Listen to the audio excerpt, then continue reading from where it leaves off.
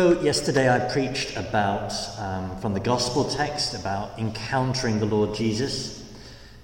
Today I want to reflect on Hannah from our Samuel passage. So we've had 2 days on Hannah. And I'm going to make 3 points about her. First, the barrenness of Hannah. So, on one level, we all know the experience of barrenness.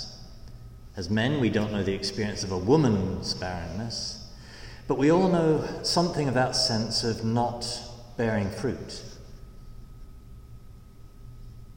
Thinking in the context of new evangelization, I'm sure we, in different ways, know that experience of seeking to bring someone to the Lord and failing, not bearing fruit.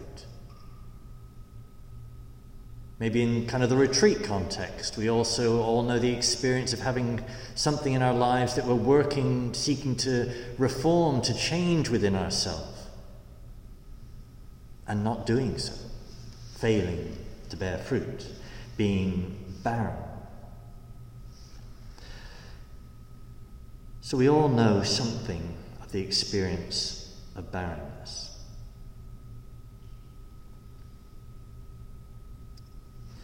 Second, we need to bring that barrenness to the Lord. So what did Hannah do with her barrenness?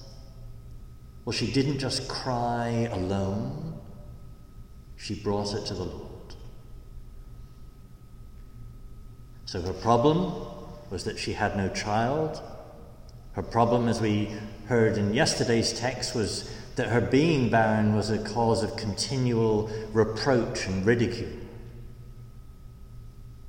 But she brought this to the Lord, in the temple, in prayer, not in despair.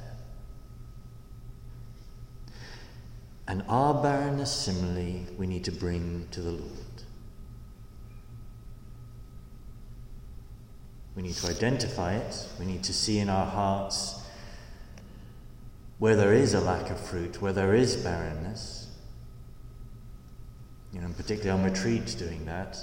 But when we see that, when we identify that barrenness, we need to bring it to the Lord. Like Hannah.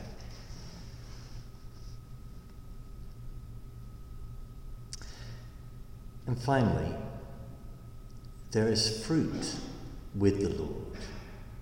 So when Hannah brought her barrenness to the Lord, she then was given a child.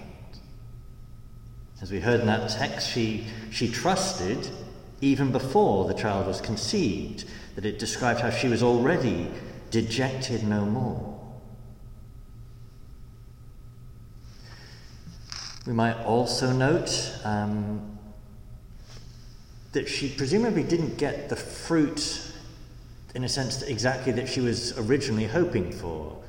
She would, in a sense, I imagine, have been wanting kind of a normal child rather than a prophet to be given to the Lord's service.